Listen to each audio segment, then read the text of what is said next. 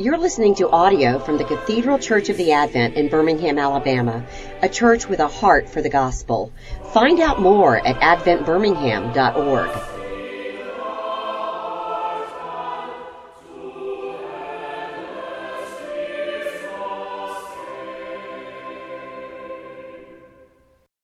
Let us pray.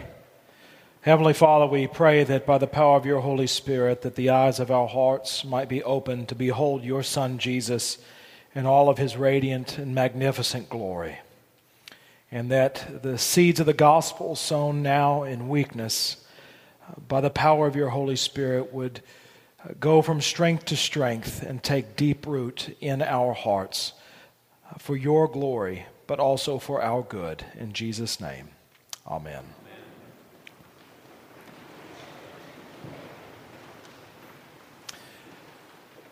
Maybe it's because I'm a child at heart, but I love Christmas. I love everything about it. I love giving gifts. I like receiving gifts. I like receiving gifts more than giving gifts. I love friends and family. I love the gatherings. I even like the hustle and bustle of this season. Which was why I was taken aback by someone who said to me recently, well, Christmas is for children. Well, such a statement borders on the immoral as far as I'm concerned. What is there not to love about Christmas? We ought to make a big deal out of Christmas because Christmas is a big deal.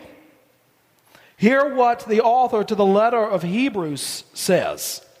But in these last days, he that is God has spoken to us by his Son, whom he appointed the heir of all things, through whom also he created the world. He is the radiance of the glory of God, and the exact imprint of his nature, and he upholds the universe by the word of his power. The God who created the world, the all-powerful, the all-knowing, the all-present God, who is Alpha and Omega, the beginning and the end, the one who in our finite minds we cannot comprehend, has made himself comprehensible as a baby. Why would the God of the universe do such a thing, to be born in a barn of all places, and to have his first resting place be a feeding trough? Why would this great God humble himself in such a way, even humiliate himself in such a way? Well, the angel Gabriel tells us that tonight. He says to the shepherds, and he says to you and me, "For unto you was born this day in the city of David a Savior, who is Christ the Lord." This great God has condescended and made himself known for two reasons. One, to save us, but then two, to rule as a king, a Savior, and a Lord. You know, growing up for the longest time, I thought that Christ was simply Jesus' last name. But in fact, Christ is not a name, it's a task, it's a role. Jesus the Christ, Jesus the Messiah, in the same way that you have Bob the Builder. He came for a purpose. He was the Christ, the Messiah, the one who was foretold of in the Old Testament that we heard about in Isaiah tonight, the one who would come and rescue his people, the one who would come to save. He's come to save, which means he's not simply come to make himself known as this baby born in Bethlehem, but was born with a purpose. And that purpose is to die. It might seem strange for us to think of this tonight at Christmas, but the same voice that cries out from the manger for his mother so many years ago is the same voice that cries out to his Father from the cross, "It is finished." And he came because sin is real. I started this year, beginning January 1, collecting news clippings, if you can find a newspaper anymore, news clippings of the headlines, and I got to mid-February and it was just too depressing. And sometimes we think sin is just our bad choices or an abuse of the freedom that we've been given. But these things really are how sin manifests itself in our own lives. I had the privilege of preaching to our day school not that long ago, and I asked the students, "Who taught you how to misbehave?" You know, they answered honestly, "Nobody." Why? It comes naturally to them. If it didn't, we wouldn't have to put hooks on cabinets or things over electrical sockets. We do that because we're prone to do those types of things. You know, when I was growing up and my parents would ask me why I did something bad, I would respond, "I don't know." And when my kids responded in the same way, I would roll my eyes, but then I realized there's actually some truth to that. Don't you find yourself too, when called to account, finding that the very thing that you want to do is the very thing you find it impossible to do? The very thing you want to stop doing, you find it impossible to stop. Who will rescue us from this body of death? And so he's come to die. The cross is not a tragic mistake.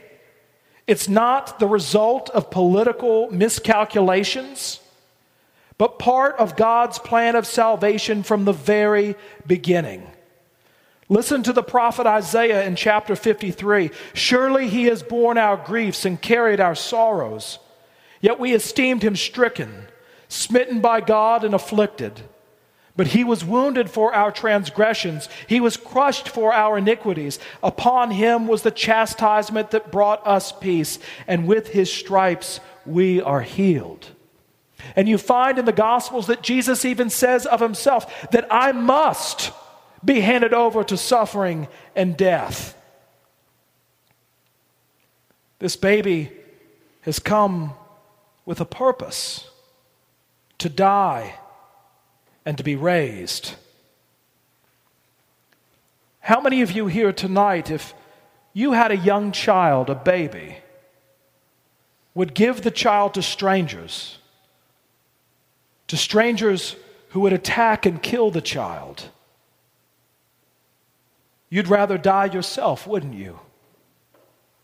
So when God the Father, who is in total command with absolute love and wisdom, gives up his Son to strangers to kill him, it's got to be pretty serious, hasn't it? And our sin is serious. It is a separation between us and God, and no effort on our part will be able to bridge it. Yet God, in his infinite love and mercy and compassion, sends his Son to bridge that gap. It is strange that he would come as a baby. You know, I know that there are people out there that are afraid of babies, but a baby poses no physical or even metaphysical threat to any of us. And so it may seem odd that when the Magi in Matthew chapter 2 go to visit King Herod and they say, "We have come seeking the King of the Jews, who is born this day." Herod's response is what?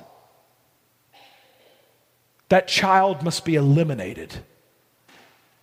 And he went to desperate ends to make sure of that by killing every male child the age of Jesus in that time frame. It's an extreme response. But what if the wise men had said, "We come seeking the spiritual leader of the Jews, not the king"? I believe Herod himself may have sent a gift along, a note of congratulations, a looking forward to working with Jesus when he came into his position. But even Herod understood that Jesus is no mere spiritual guru. He's not a life coach. He's not a spiritual supplement to our everyday lives.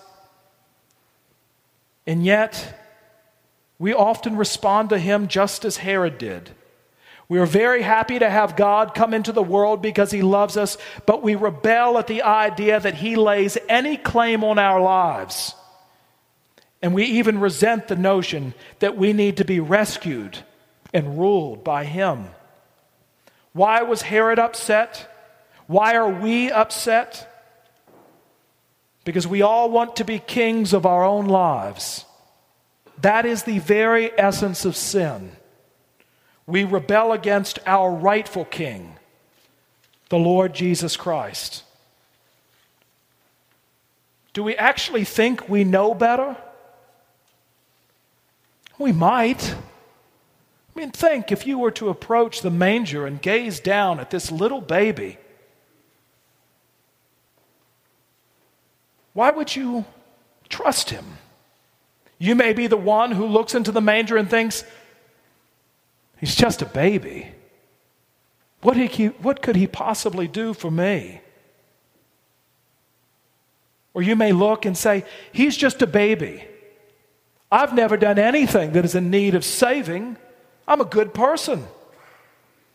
No, this baby is not for me. Or you may approach the manger and think, yes, this is a baby, and he is far too weak to forgive anything that I've done.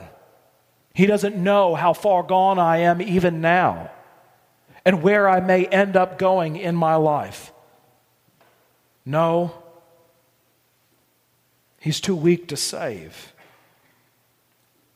And so you leave the manger, and you either look to yourself or you look to the world for your own salvation, for your own validation, for your own way in this world. Because when it comes to our salvation, there are no half measures. But what my life has taught me, and probably yours too, is that the world is a harsh place. The world is not only against Jesus, the world is against you. That often I find that the world's word to me is no. The world devalues us because, you see, you are just one of 5 billion people who lay claim to the throne. And yet, in spite of this rejection that the world gives to the Lord Jesus, Gabriel gives us another clue as to why he's come. He says, "For unto you is born." Unto you. For you is born a Savior. Specifically, personally, for you. He comes to save you from, yes, sin, the law, and death. But have you ever thought that Jesus also comes to save you from God himself? For you see, sin is such a serious matter, and because of God's holiness, he can't tolerate sin, that his rightful response to sin is wrath. But it turns out that God loves us so much, that God is so for you, that in Jesus he's against himself. That God himself takes upon himself the punishment of sin that we rightly deserve. And the word he gives to you and I is yes. During his days as president, Thomas Jefferson and a group of companions were traveling in the country on horseback, and they came to a river which had left its banks because of a recent flood. The swollen river had washed the bridge that crossed that point completely away, and so each rider was forced to ford the river on horseback, fighting for his life against the rapid currents. The very real possibility of death threatened each rider, which caused a traveler who was not part of their group to step aside and watch each individual go across on horseback on their own. After several had plunged in and made it to the other side, the stranger asked Jefferson himself if he would ferry him across the river. The president agreed without hesitation. The man climbed on, and shortly thereafter, the two of them made it safely to the other side. As the stranger slid off the president's horse onto dry ground, one in the group asked him, "Tell me, why did you select the president to ask this favor of?" The man was shocked, admitting that he had no idea it was the president who had helped him. "All I know," he said, "is that on some of your faces was written the answer no, and on some of them was the answer yes. His face was a yes face." When you look into the manger and see the face of Jesus Christ, his face says yes. All of God's promises are yes and amen in this child. If he has come to be your Savior and Lord, to save you and to take control of your life,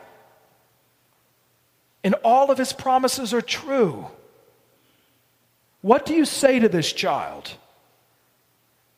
Do you simply visit him once a year, seeing his infancy in perpetuity? Or do you bend the knee of your heart before him?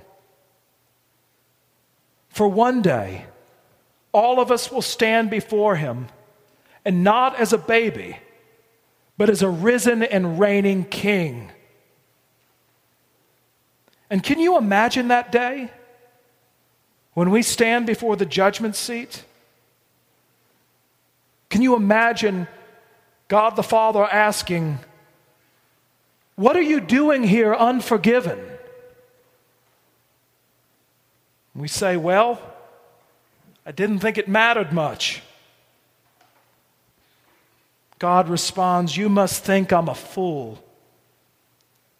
I sent my son into the world to die for you, and you thought it didn't matter?"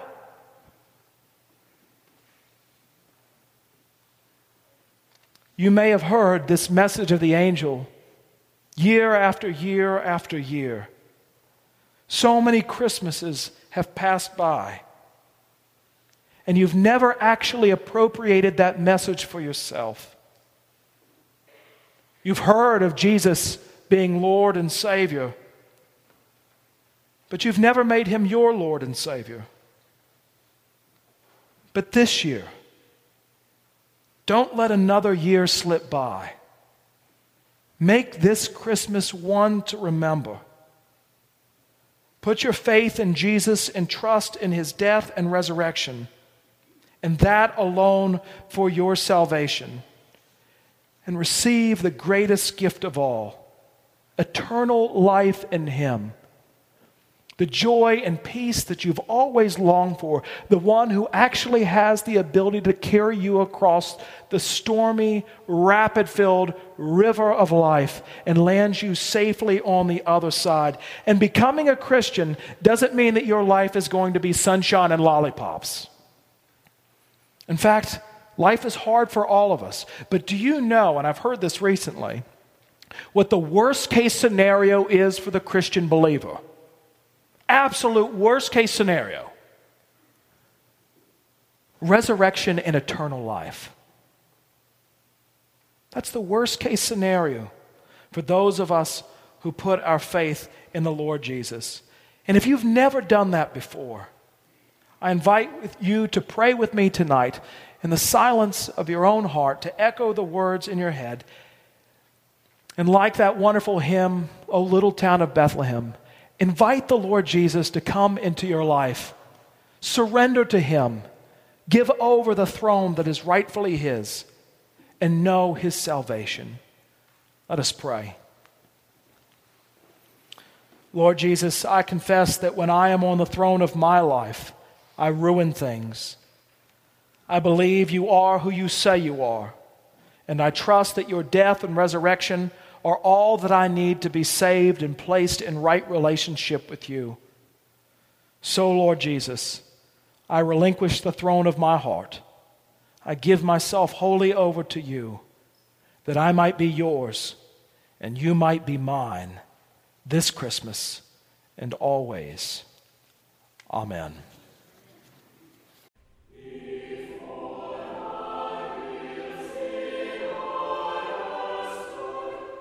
You've been listening to audio from the Cathedral Church of the Advent. If you live in Birmingham or find yourself visiting, we hope you'll join us at one of our Sunday services. Find out more at adventbirmingham.org.